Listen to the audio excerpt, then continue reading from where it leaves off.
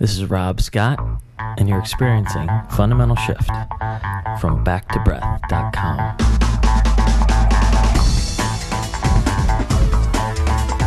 Hey everybody. Today's talk is called The Path is Not Easy, or This Path is Not Easy.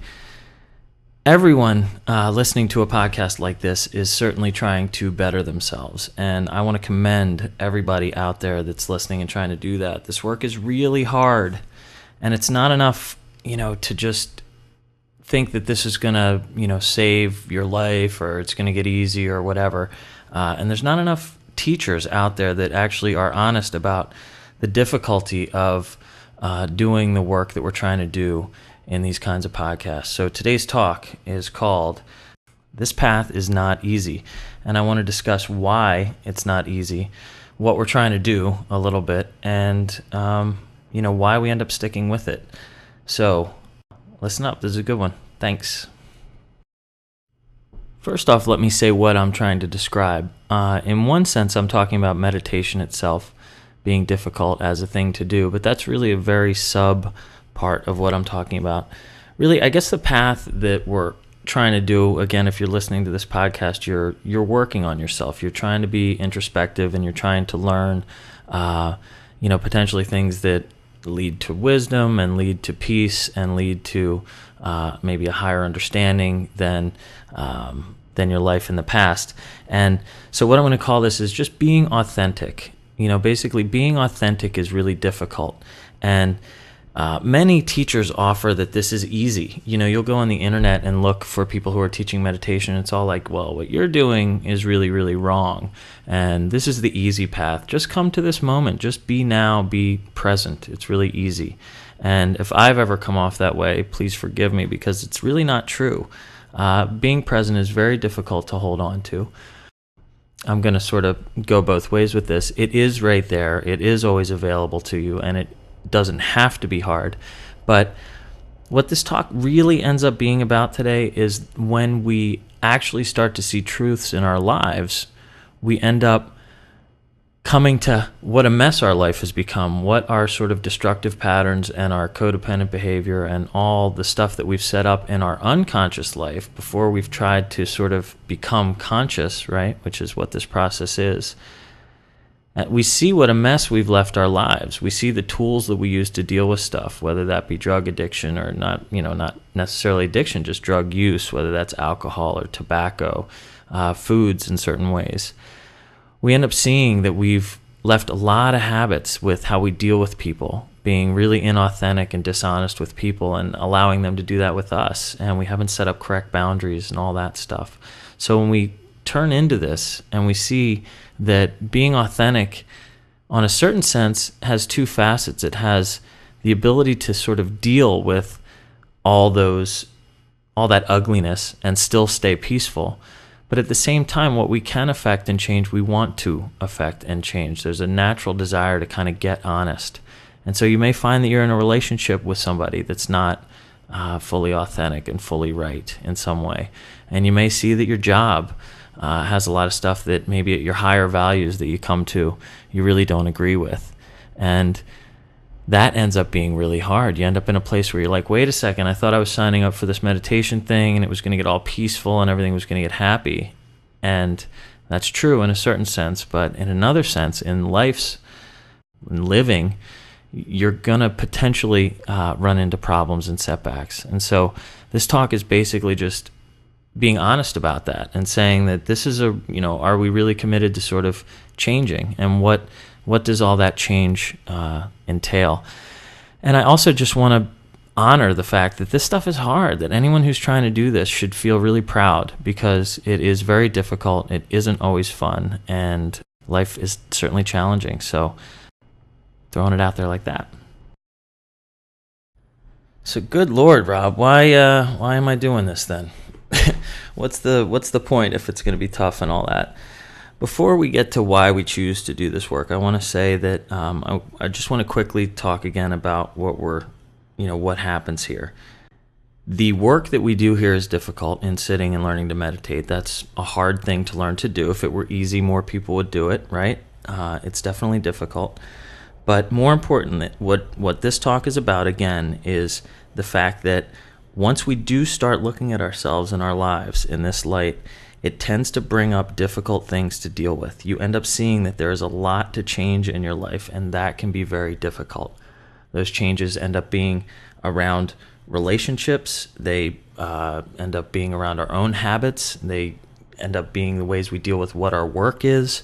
It may be that our friends need to change, or we're going to see that our friends may not be interested in the same stuff. So there's lots of potential challenges in really committing to doing this kind of work.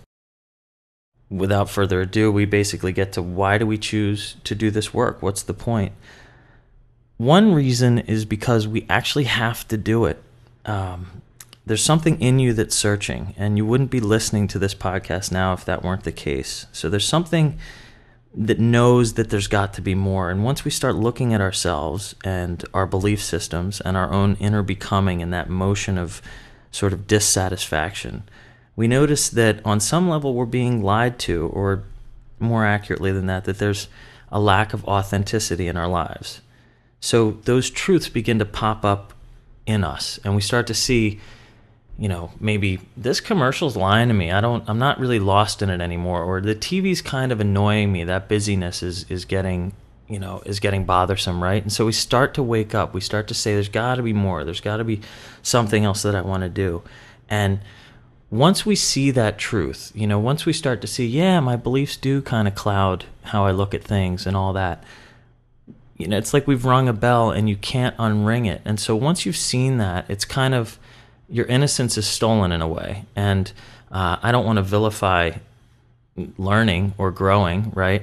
But in a way, it's kind of like you can't become ignorant again once you've learned. And so once you've turned into this path a little bit, you're kind of stuck. You can continue lying to yourself about it if you want to, but that's not going to feel very good over time. And so one reason is that we can't go backwards. Once we've seen that our life isn't authentic, you can't unlearn that, and you can't unring the bell. So that's one reason that we sort of forge ahead. But if we have to, that's fine. Is there any other reason that we would want to choose this besides, coming to it or having it as an original calling? Yes, there absolutely is. We do this work because we start to find our joy in different places. We also learn not to fear bad situations or bad emotions. We become more courageous and we become more whole. You may not get the same pleasure from old things, and this is part of the stuff that's going to be scary. TV shows and drugs and drinking and overeating may start to become more empty. They may not be the same things, and if you're in a relationship with somebody who wants to do those things, that's going to be part of the rub, potentially. That's going to maybe be difficult, and you're going to have to deal with that. Disconnecting from things, which is a huge tool for dealing with life situations. We disconnect in not paying attention in conversations. We disconnect by sitting down to watch TV. Disconnect in general, don't forget, is what we call all these different things that we do to shut off and not relate and not be authentic. But disconnect is a tool. It's a huge tool for dealing with life situations. Doing that won't feel the same for you, and you may at times miss it. It's been what you've used to deal with life thus far. It's been what you've done to get by maybe pain that you've been through, if you've had any trauma in your life, and I know we all have. So we tend to disconnect to deal with that. And so learning to be authentic and still can end up stealing some of your tools for how you deal with life, because it makes them more empty and they don't work like they used to. It ends up replacing those tools, though. It replaces them with things like introspection, meditation, feeling the truth of a situation, being able to learn more deeply. It does allow a deeper sense of beauty. You can find beauty in sadness. Where we used to run from sadness and be afraid of it, we now can welcome it in a certain sense and really enjoy it for what it is. Learning to honor emotions. These things become available to us, and that's really why we choose to do this path. So to wrap up this incredibly positive podcast that I'm putting out today, I want to say that, there's a lot of teachers out there that say or imply that this is simple and the now is always available, and that is certainly true. It is easy, but it's not always easy to find the easy.